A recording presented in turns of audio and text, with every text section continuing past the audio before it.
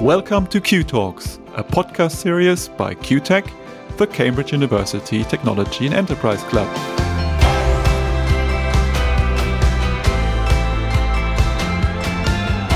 I'm Thomas. And I'm Shreya, and we're your hosts for Q Talks, a series for aspiring innovators in which we talk about the typical and not so typical journeys of making ideas reality and changing the world. This week on Q Talks, we have Nina Carroll with us as a guest co-host. Hi, I'm Nina. I've just completed a Master's in Corporate Law at Cambridge and will be training as a solicitor in Ireland in the coming months. We're continuing our special series on female founders with Carleen Jackson, CEO of Brighton-based tech company Cloud9 Insight. Carleen established her first business aged 17 and then spent nearly 2 decades in the software industry before going it alone to take advantage of the booming cloud technology sector. Cloud9 Insight is a Microsoft Gold partner, which has provided more than 700 UK businesses with cloud-based CRM software systems. Founded in 2010, the company has 30 staff and is also an award-winning provider of training and apprenticeship programs, which it runs through its sister company, Vantage Academy.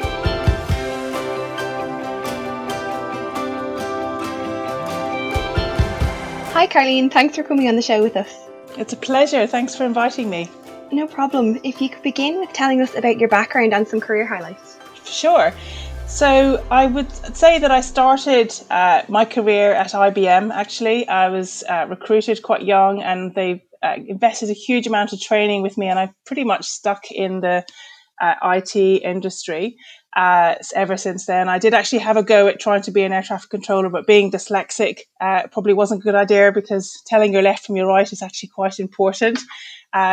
But then, yeah, I've sort of stayed in between sort of sales and consulting in selling customer relationship management to different businesses. So it's been an interesting career. And so about 10 years ago, I founded and set up Cloud9 Insight, which is a business that works with Microsoft Cloud technology to help small businesses support their sales, marketing, and customer services processes. So that's been a really exciting journey for me.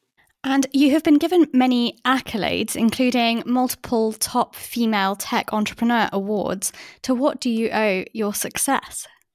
I guess for many people, it's just important to believe in yourself. And of course, it's normal that you maybe don't sometimes, but I think surrounding yourself with people who have a positive attitude to just go and try things.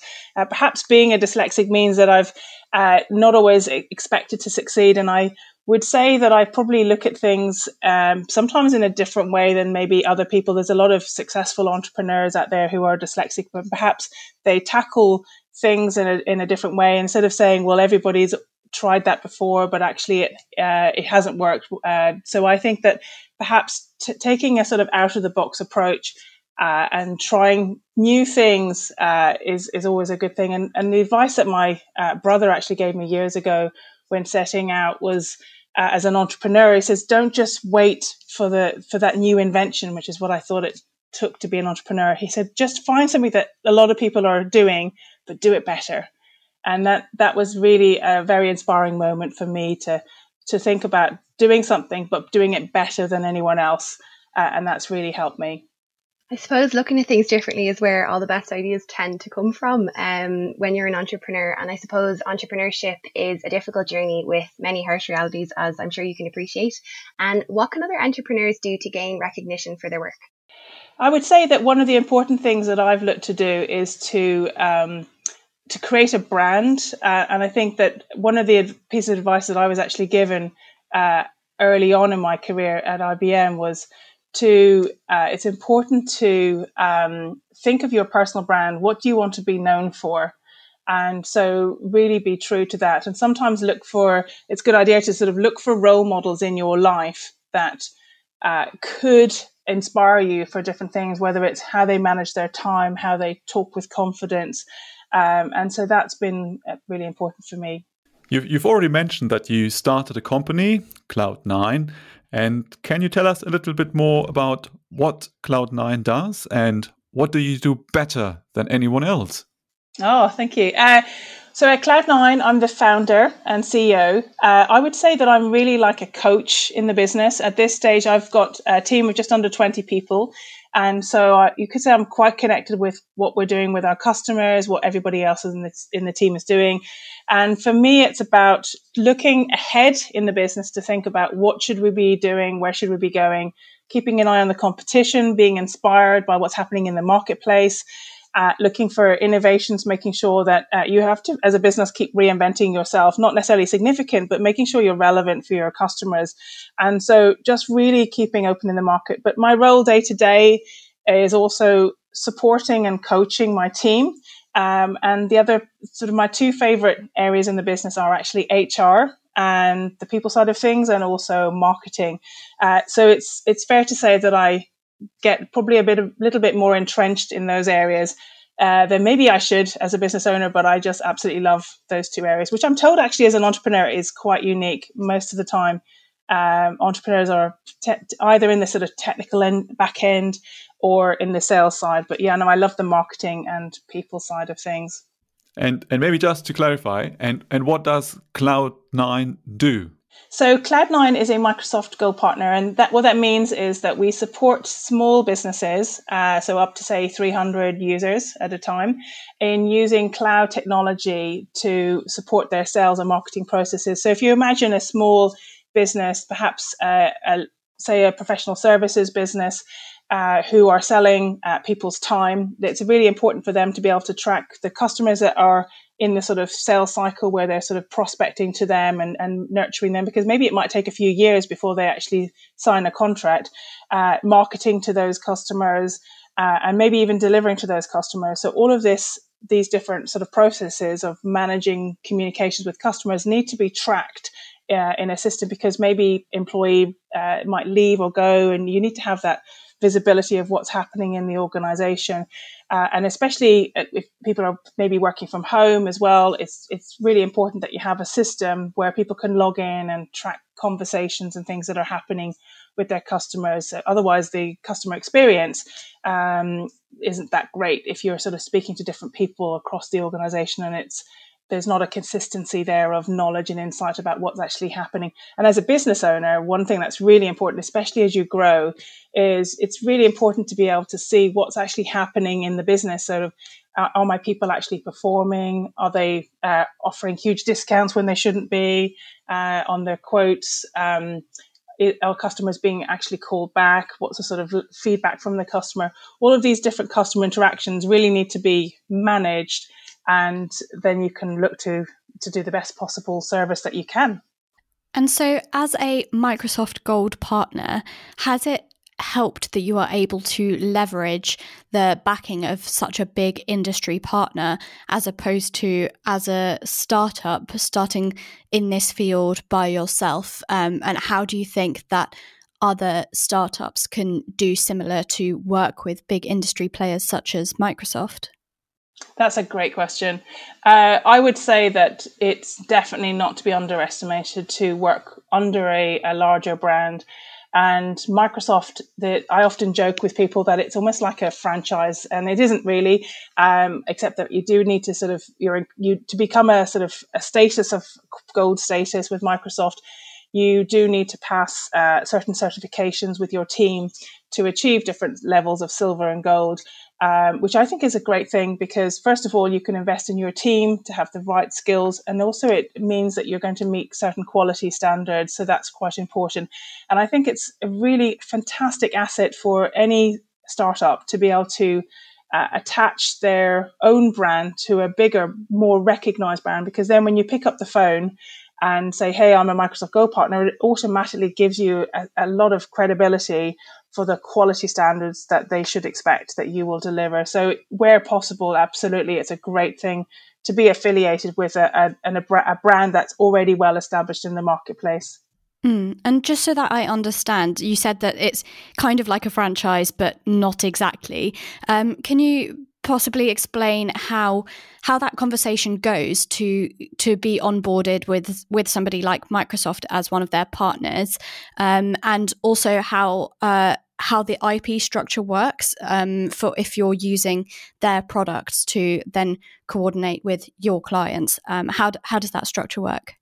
Yeah, great question.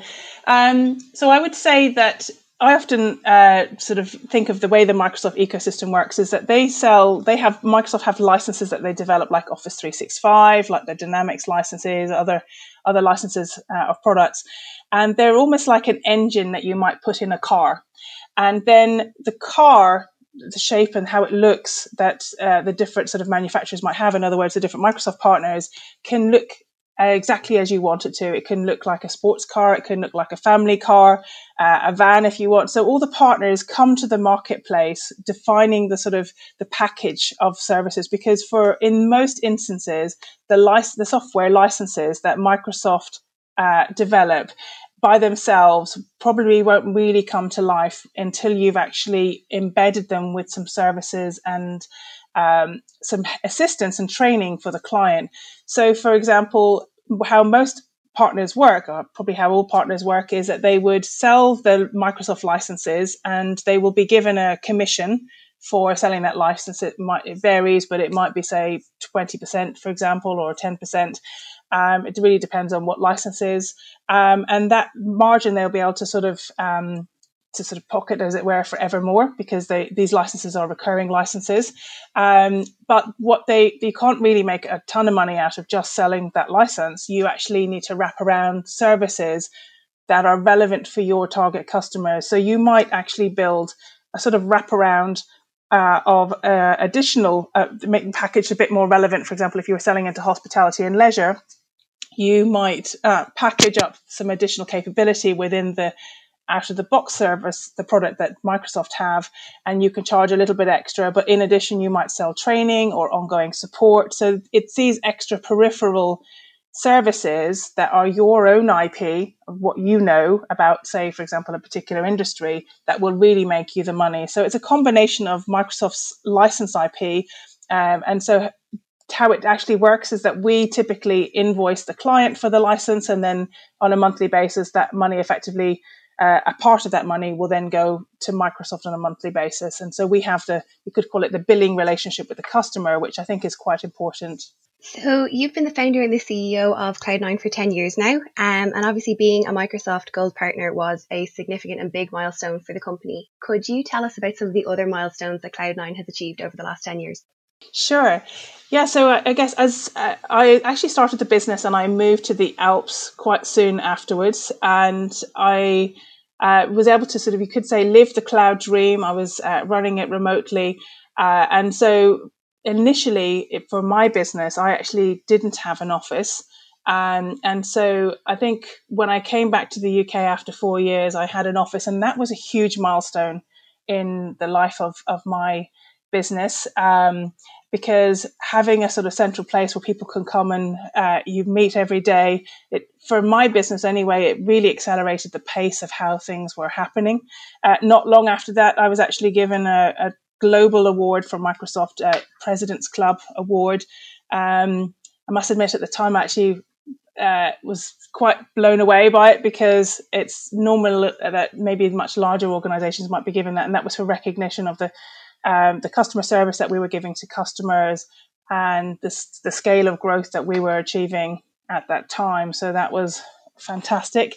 And I think for me then at that time, not long after that, I then probably one of the most significant things, I didn't realize it at the time, but the most significant decisions I made at the time was to start selling in my business support service, which allowed me to suddenly step into having recurring revenue in my business. And my advice to any business that's starting out is, if you can get your business to have a recurring revenue model where you're getting money in on a monthly basis without selling to new customers even, that's a very sustainable way of growing your business.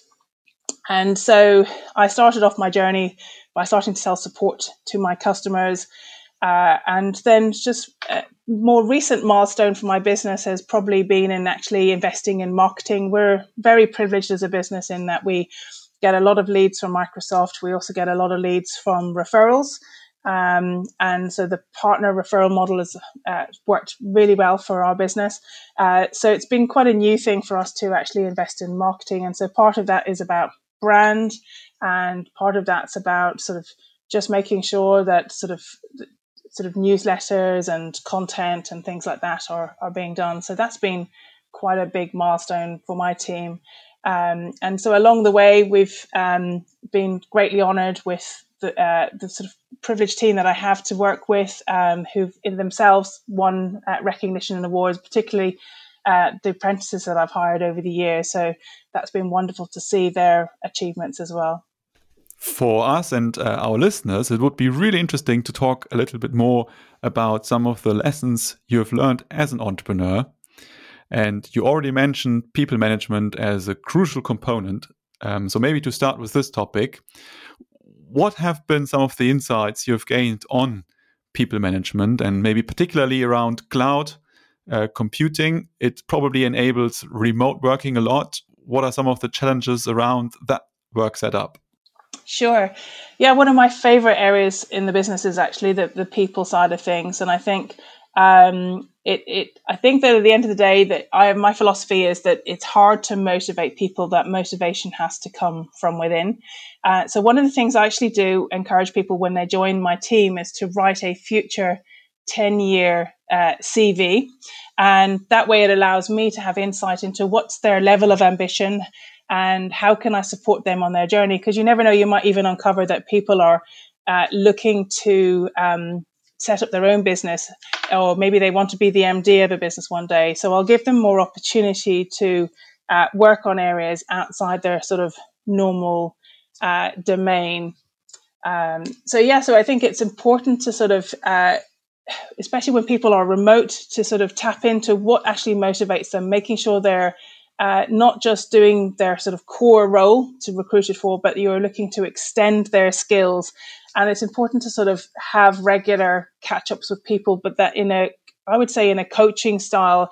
And I think the more you can empower people and make them feel that they own what they're working on, and you're not sort of, say, micromanaging them, but you're making them a part of the journey of helping them understand where you're going with the business.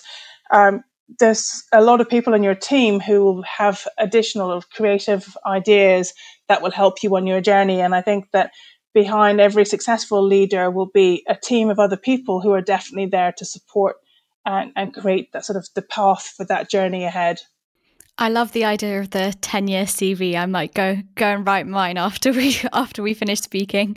Yes. So I understand that you encourage apprenticeships as a way of growing the business.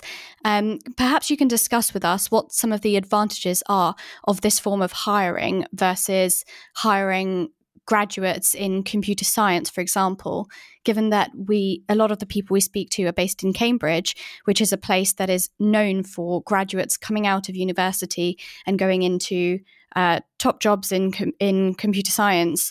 Perhaps you can discuss with us this different form of hiring. For sure, yeah.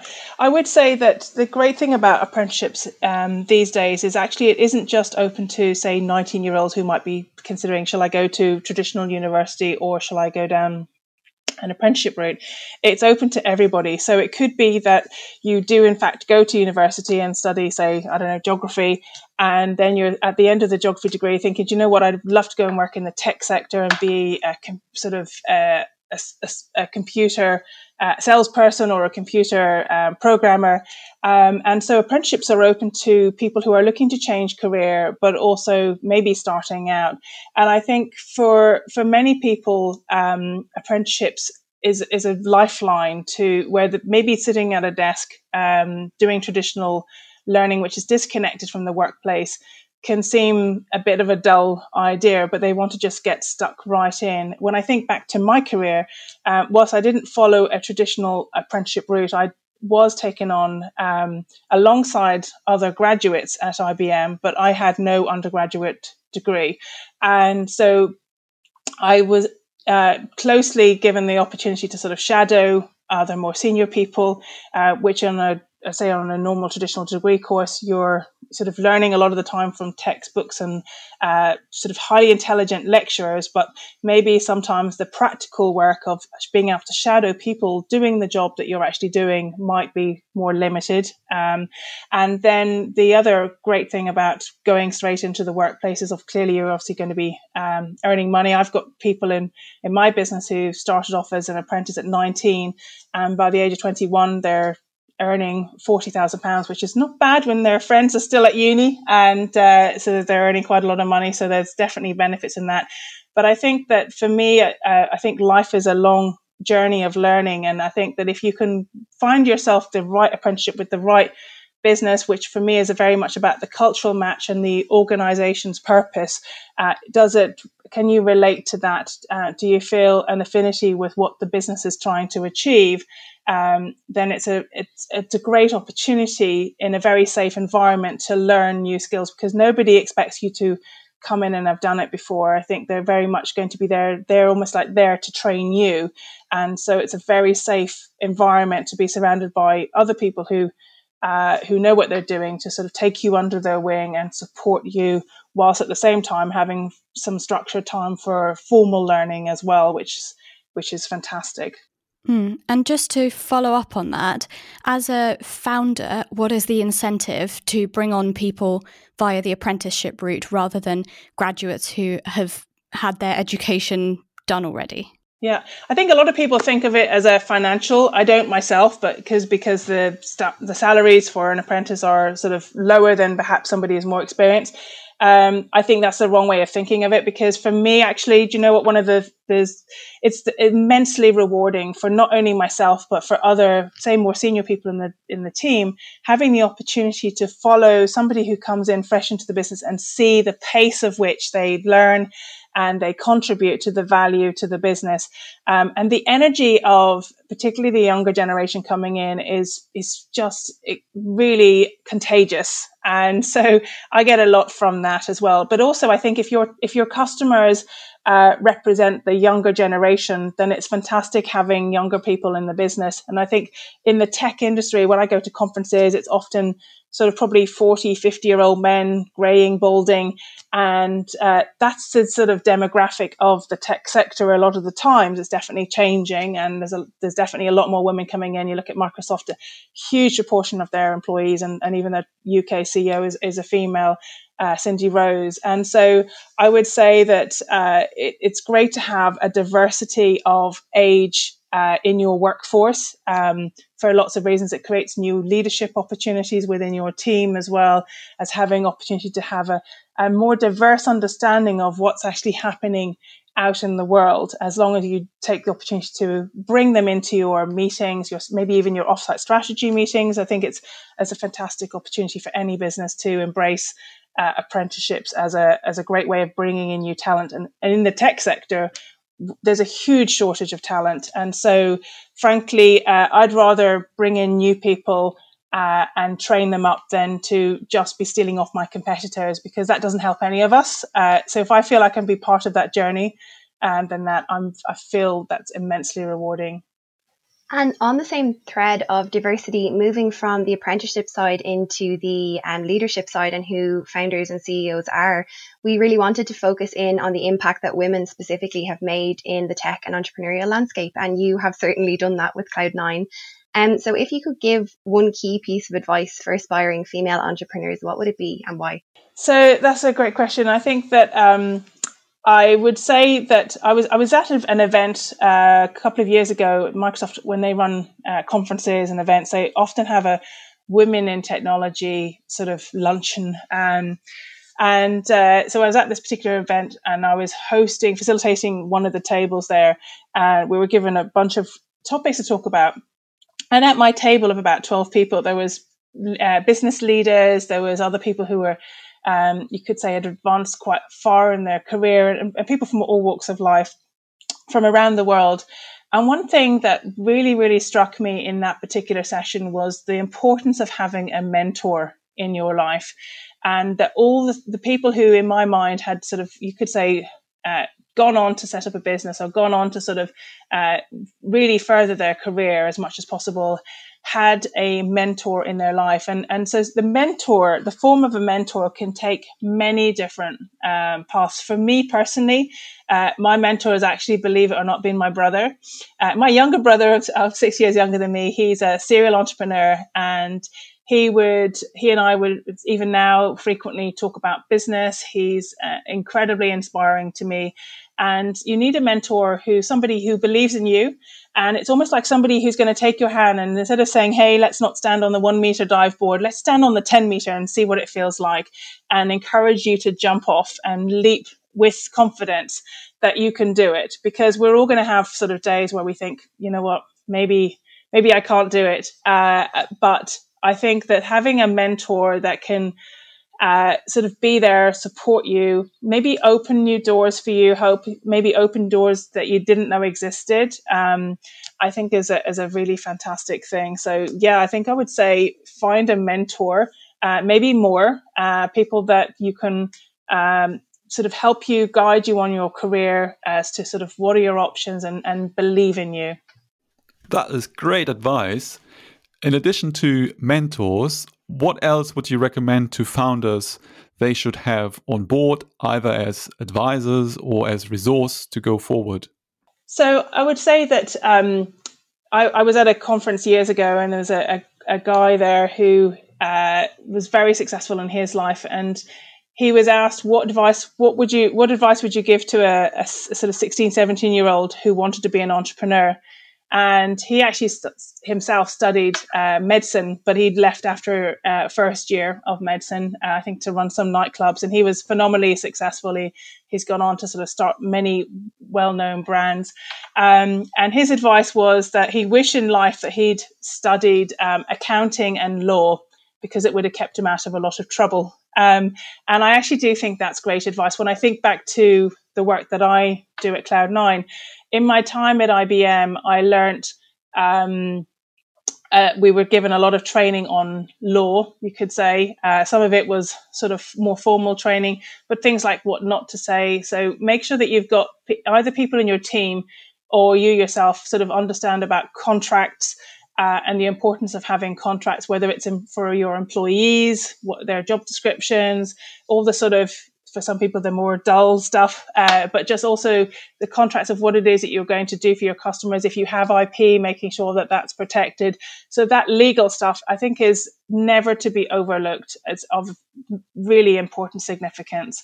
And I think it's absolutely really important. And then on the other side is finance. So if you're not good at the number side, which is not everybody's thing, then make sure that you surround yourself with some people who are really good in understanding the sort of, are you actually making money? How is this sustainable? Having a commercial perspective on what you're doing, because at the end of the day, your business will only grow if you can produce profits. And there are many ways of doing that. And if you're ultimately looking to sell your business, then you need to think of creatively about what does that mean for you? How are you going to achieve that? What is it that's going to increase the perceived value of your business? And definitely having legal and finance experts in and around you, if you haven't had a chance to become that expert yourself, is really important. So I think your advice has been fantastic, and I could get your insight on so many aspects of entrepreneurial journey and wisdom for hours, it seems. So something that I think we could wrap up on is that it sounds sort of all blue sky in your journey, and that's often the story that we hear from founders who have had successes, such as you. I think it would be interesting for our listeners if they can hear perhaps something in your journey that didn't go quite right, that has taught you a lesson for how you want to proceed in the future, or advice that founders could take on board for themselves. Sure. I think one of the most common questions I get asked is about finding the right people for your business. And I would say that starts from the very first moment you wake up and think, you know what, I'll start a business. So if you're going to co-found a business with a business partner, I would just say be very careful about that. At the moment I'm the only shareholder of my business. I did co-found my business, and I would say there was actually 3 partners in my business in the beginning. One who was working for a competitor, you could say, to our business, and was never able to sign the shareholder agreement. So in the end, we exited them from the business. However, it would have been easier to do that earlier than later. So if somebody is not working out, and they've got shares in the business, even if they do nothing, if they never attend a single meeting, but you register the company with Companies House and they do nothing, they still own those shares. There's nothing you can do about it.